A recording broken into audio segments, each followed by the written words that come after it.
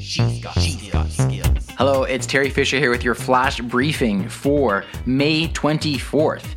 And the first thing I need to do is I need to correct something that I said yesterday. And I want to give a shout out to Dennis and to Michael for emailing me and letting me know. Yesterday I talked about the Fire 7 tablet, and I said that it is now available with Lexi and it would be a great substitute for an Amazon Show. The thing is, that's all true. It's coming out in Canada, except that the Lexi features for the tablet are not available in Canada. So I was really excited about this, and I reported this incorrectly. So I want to correct that for the record. So I apologize for that. Now, having said that, today I want to tell you about some deals that I did discover, and these certainly are compatible with Lexi because I have this device and I know it is.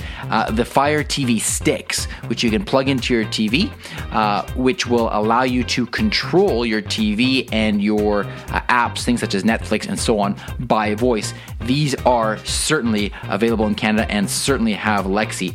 You can actually get them on sale right now, so I wanted to bring this to your attention. You can get the Fire TV Stick, which is normally $50. You can get it for $40. And you can also get the Fire TV Stick 4K, the higher definition one, with the Lexi voice remote as well. This one's normally $70, $69.99, and you can get it for $54.99, so $15 off. This is the one I have. It's fantastic. So if you are looking for a way to bring Lexi to your big screen, this may be just your ticket.